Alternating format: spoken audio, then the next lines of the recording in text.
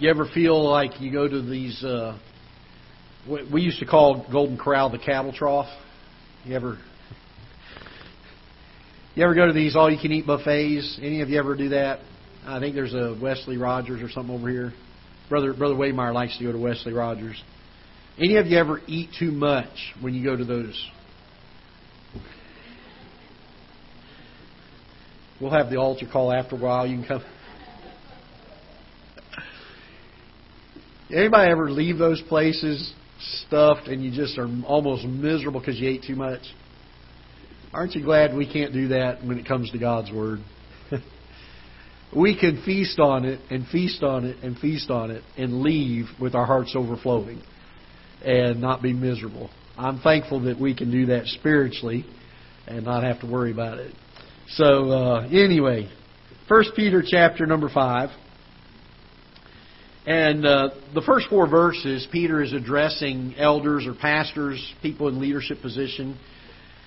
But as we get to verse number 5, he is ending this letter to all the saints. I mean, basically saying, these are some thoughts that I want to share. And, you know, when you get to the salutation of a letter, you may have taken numbers of paragraphs to share an anecdote or a story or something in your life. But you get to that last paragraph and you're getting ready to give your salutation. You put the things that you want the people to remember most about your letter in that last thing. You leave them with the summary, the main thought of why you wrote, and you want them to keep that when they're done reading and put the envelope away. You want them to remember those things. And Peter is no different. He gets to the end of this letter and he puts some things in the very end that he wants emphasized. He wants them to be remembered. He wants them to be the last thing on people's minds when they think about reading this letter. And we get to verse number 5, and after he gives a challenge to the elders to feed the flock and to be faithful and not to be greedy of filthy lucre and to do so, preach willingly. He says in verse number 5, likewise, ye younger. Now, there's some discussion over this. Peter at this point is an elderly man, or getting up in years. Some people say, well, that has to do with physical age. Other people I've talked to say, no, that's dealing with spiritual maturity. Can I tell you this? If we look at it both ways, it still would not hurt us to see the principle and the point that's given here, whether it be by spiritual maturity or by physical age. But he says, likewise, ye younger, submit yourselves unto the elder. Yea, all of you, be subject one to another, and be clothed, notice this, with what? Humility. For God resisteth the proud, but giveth grace to the humble. And he's telling them here, listen, y'all get along with each other. Y'all submit yourselves to each other. Churches that have contention, the Bible says only by pride cometh contention. Have you ever read that passage? The idea that if there's contention involved, there's pride involved. You can mark it down. Either that or the Bible's lying. But when there's contention in the church, it's because one has thought themselves higher than another. I was talking to somebody recently, a couple folks actually, on this particular topic, that every person that is a Christian, is a saved person, has trusted Christ as their Savior. Let me put it that way. Every person is at a different level in their spiritual growth. I'm not what I used to be in my Christian life. I'm thankful for that. I'm hopeful that I'm not what I will be in my Christian life if God tarries is coming a little bit longer. I hope that I will continue to progress in my Christian life and grow and learn things and draw nearer to the Lord. And it's important for us to understand that every single one of us, the Bible talks about, and Paul I think it was that wrote about a bunch of the works of the flesh, and he goes, at the end of it, he says, and such were some of you. We all used to be at that point in our spiritual walk in life. And the idea that we are helping one another in our walks means that we're not to be judgmental of where somebody else is at in their Christian life. Now, if we see somebody sliding backwards or digressing, getting away from the things of the Lord, then yes, we're supposed to, as a brother or sister in Christ, come to them and help them along in those areas and to help restore them in some areas. But as long as every Christian is making progress, no matter if it's the speed we want it to be or not, we need to be patient with one another. with a spirit of humility. I was telling a fellow a while back, sometimes in preaching, you preach something that is so simple and so clear in Scripture, and you think everybody ought to get it, and they ought to get it now. And some people get it now, and some people don't get it until later. I need to be careful how I don't want to personalize something there, but recently there's been a situation where I've been talking with a fellow and working with him and trying to share the gospel with him, and he's working and he's trying so hard to understand. And just recently he said, it just made sense. There it is. We have to understand that other Christians may be at the point of not understanding yet things that you and I may already understand, or I may not understand something that you're already there and you have already found it in Scripture and understand it. And I think what Peter's getting at here is that we're to have a patience and be submitted one to another. We all need to understand that we used to all be there, and we've not all arrived, and so there's going to be people that are going to be ahead of us. We expect them to be patient with us. We need to be patient with those that are not where we're at spiritually. And so he speaks of this by using the term here, or the phrase, humility, to be subject one to another with a spirit of humility. Not that I've reached this plateau in my spiritual life, and boy, it would be wonderful if Brother Richard would ever catch up, or Brother Harold, or Miss Penny, she's way down there. So I'm just kidding. We're not to look at those things. We're supposed to look at it as a spirit of humility. If I've grown in my Christian life, or if you've grown in your Christian life, that's by the grace of God that we've done that. And we have no merit and no pride of our own to say, boy, I have attained. That's only because of God's grace we're there. And so we're to look at these things by a spirit of humility. Now, do we edify the weaker brother? Absolutely. The Bible teaches that. Are we to help them along and encourage them? Absolutely. The Bible teaches that. But never from an arrogance or a snooty or looking down our nose that they are not what we are kind of attitude. It is to be with a spirit of humility. And anything less than that, Peter brings up here, brings contention among the brethren. We've got to be so careful and cautious of this. I'm not saying this or teaching on this because I think there is a problem in our church. This is a preemptive message, if I can put it that way, okay? That we don't get to these places. One of the things I've found to be a detriment, and in fact I met with a fellow last week. He called me up, said, I'm in town, can I meet with you? I've got some issues with the church I need to discuss. And so I met with him. And there was an issue at a place that he had been where there was a prideful arrogance. And I'm not saying this to be mean-spirited to a church. I won't even tell you what church it was. But there was an arrogance there that brought a wedge or a point of contention between the people of the church and even the pastor of that church and this particular fellow. And I will say this, that it caused harm to somebody, and the people that did it didn't even realize they had caused the harm. So we've got to be so careful of this that we don't become this and not even realize it. We need to be aware of it. That we keep a spirit of humility about us.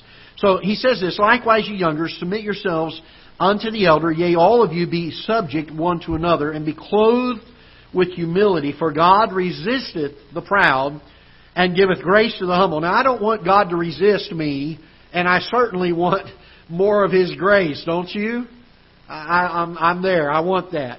So there's a thing that is given here that is a blessing by practicing humility. He goes on to say, verse 6, humble yourselves, therefore, under the mighty hand of God, that He may exalt you in due time. So we're not to build ourselves up. Now, again, these are things that Peter is saying at the end of his letter, and he's saying, these are critical. I want you to remember these. Don't quickly forget these. So he speaks of humility, the fact that there should not be contention among the brethren, that we are to submit ourselves not unto the opinions of man, but we're to submit ourselves under the mighty hand of God, and to have a humble spirit one toward another. Now we get on to verse number 7, and he kind of switches gears from humility to our anxiety or our caring, our concerns. In verse number 7, he says, casting all your what? Care upon who? Him. Casting all your care upon Him. If you have a pen, you're in the habit of underlining, you ought to underline those three words. Casting, care, and Him. The idea of casting is not that I lay it down and then still carry some of it. The other day Jonathan and I went over to Miss Joanne's house and we were loading a countertop up from her sink. And it was an L-shaped countertop. Well, I'm getting to the age now where I'm working smarter and not harder. And I have a teenage 14-year-old son that has a strong back. And I'm thinking, I'll give him the L-shaped end. I'm going to take the end where the sink is cut out and there's hardly any wood there. And I'm going to let him carry 80% of the weight. And I'm going to carry 20% of the weight. And I remember as I got ready to pick it up, he's like wrestling with it and stuff. So instead of being at the very end where the weight was light, I backed up and I came about middle of the countertop. And the reason I did that, and I grabbed a hold of where the thing was to help him carry the load that he was under. And I thought of that as I was preparing this afternoon's message when it came to this thing of casting all of our care upon Him. I was willing to let Jonathan carry the load. But in doing that, I wanted to keep a hand on it and carry some of it myself. And, that's too much for him. I don't want him to be overwhelmed by it. Can I submit a thought to you regarding this verse that maybe we would not always think of? And that is this. That when we do not give God all of our care, we are expressing an element of our lack of faith in God to carry it. We are saying, almost like I did with Jonathan, I don't want God to have to carry that much of it. I'm not sure He can. And while we would never say those words because we know better, in practice, oftentimes, we don't give God all of our care. Because that's a big one. And in doing so, we're in essence saying, God, I don't know if you can handle this. This is almost too much. There's a reason why Peter says this. These people were living in cruel times. They were living in times of great, great persecution. They did not know what the future held. At this point, most all of the disciples had been martyred. Peter and John are some of the last few that are left. They have watched their mothers and dads, they'd watched their brothers and sisters be martyred for the cause of Christ. They certainly were tempted by Satan to be unfaithful.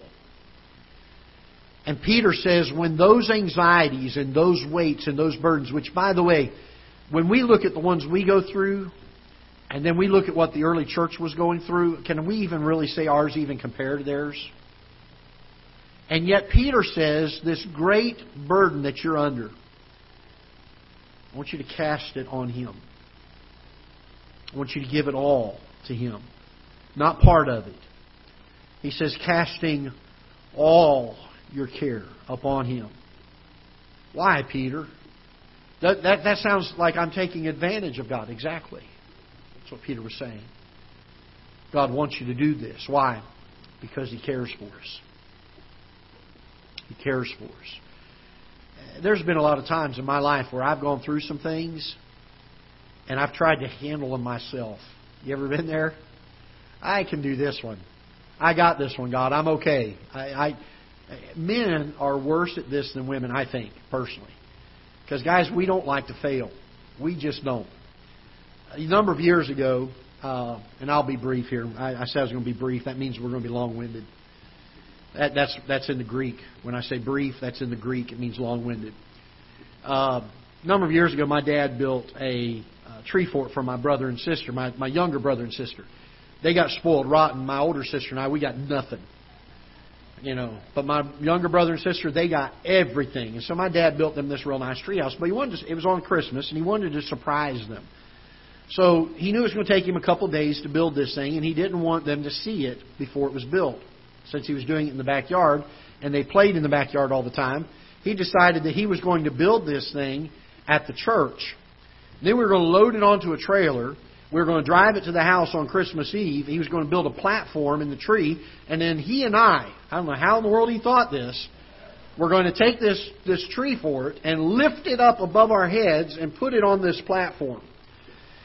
And we get there that night, and it took 5 men to put it on the trailer. Now, that should have been a sign right then that there was no way he and I were going to get this up onto this platform. But we get there, and we have it on the trailer, and he had the platform about 2 feet above where the trailer was. We slid it, the two of us, and we took. He had nailed a 2x4 across that we could each grab a good handle on the side of it, on one end, and we both picked up the same end of it and tried to slide it and put that edge up on the platform, and we were able to do that. But knowing that that's only half of the weight of this thing, I'm thinking, boy, this is not a good thing, because we barely had the lip of this tree fort on the platform there. And I thought, when we go to lift the other end of that thing, we're going to have almost all of the weight of this tree fort. And so we go back, and it was at the point where you could grab the 2x4 and deadlift it. Some of you that do weightlifting know what I'm talking about. But to go from the deadlift to the shoulder height, y'all know what I'm talking about. The body was not levered that way. Okay, so there was a bad problem there. That was getting it from here up to here. And it weighed, we were extraordinary, so it was 20,000 pounds, I think, something like that. Anyway, but I never forget, we picked it up, and Dad said, don't drop it, don't drop it. And so he says, okay, let's push it up. So we're pushing up, and I'm like, Dad, I can't. I'm losing my grip. He said, don't drop it, son, don't drop it. I'm like, Dad, I'm losing my grip. I can't do it. He said, don't drop it, don't drop it. And about that time, I dropped. I said, I can't hold it. And I let go, and I stepped back. My dad sees me let go, and he doesn't step back. He steps into it and tries to carry the whole weight, and it hurt him. It hurt him pretty bad. It fell down on top of him. I say men are worse at this than others because we don't like to think we need help. We think we can do it. We have that mindset. And by the way, I think God designed men to be that way. But let me say this. When it comes to casting our care upon the Lord, there are times we need to give it to Him and say, Lord, I can't, but You can. There are times that the care and the worry and the anxiety of that particular burden, God knows it will debilitate us from doing His work and cause us to slow down and maybe even stop from doing His work because the burden is so great.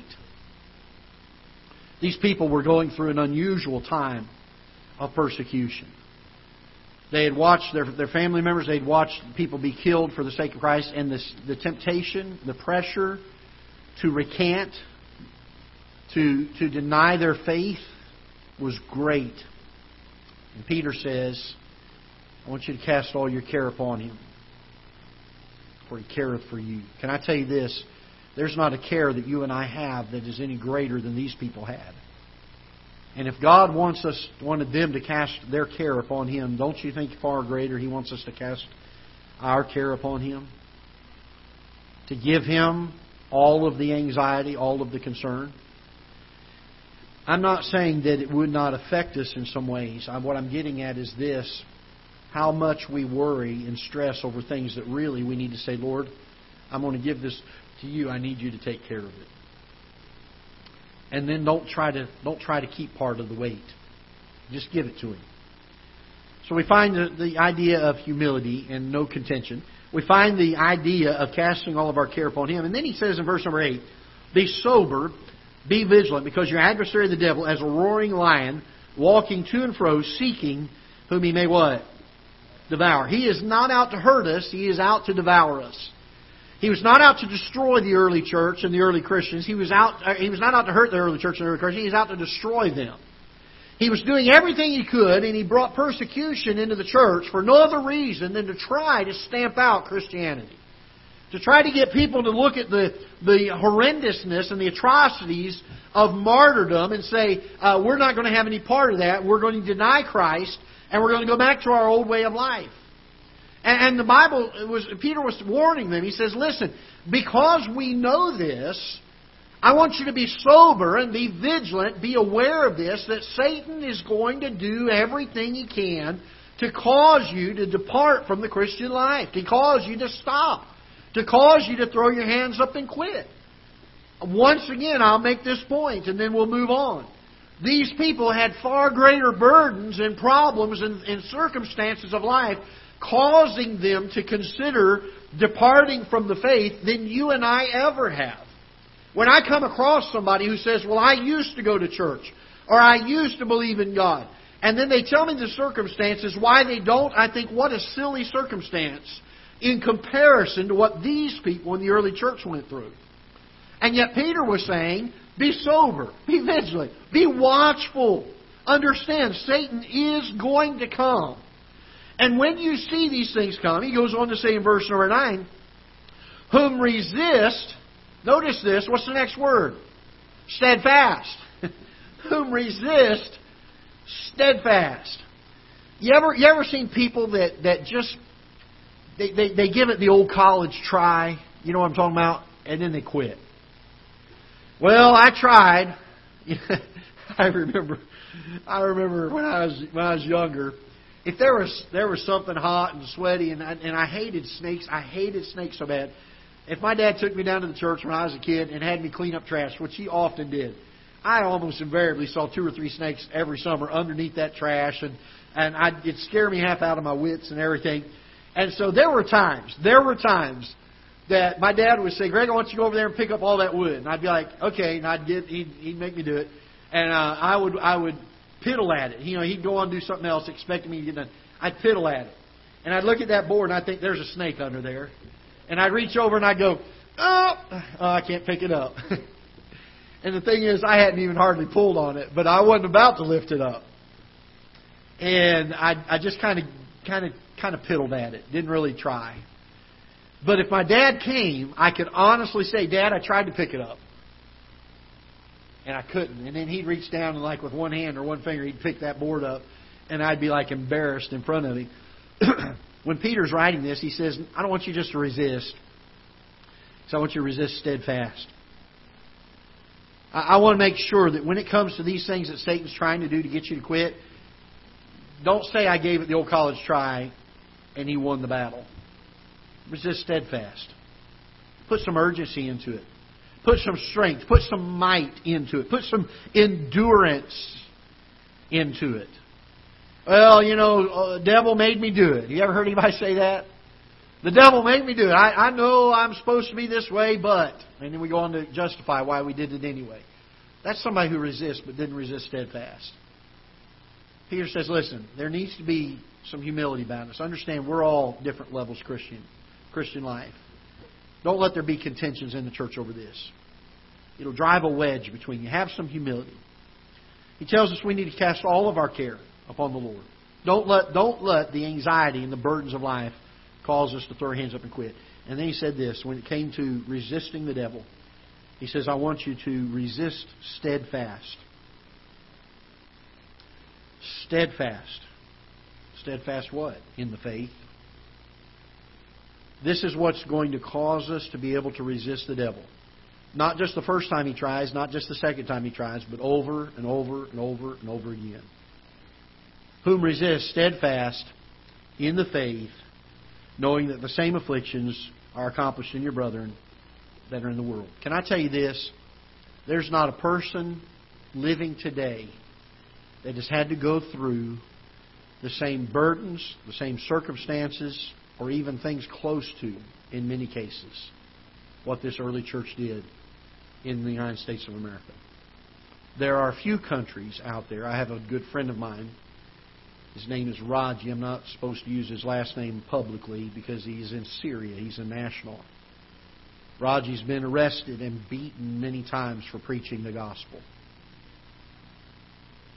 This morning, when they went to church, Raji got a phone call telling him where to go.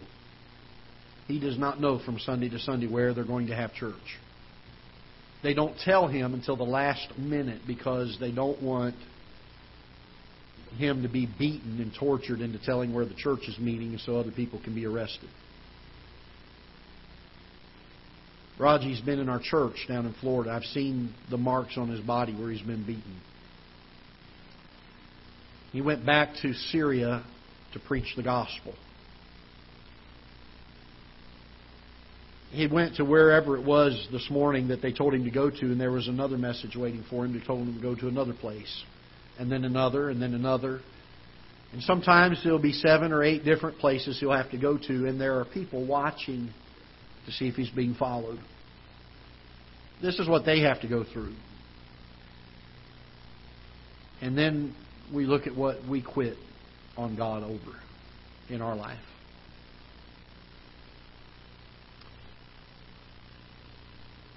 I was talking to several people recently, last day or two. I'm not trying to build up a person.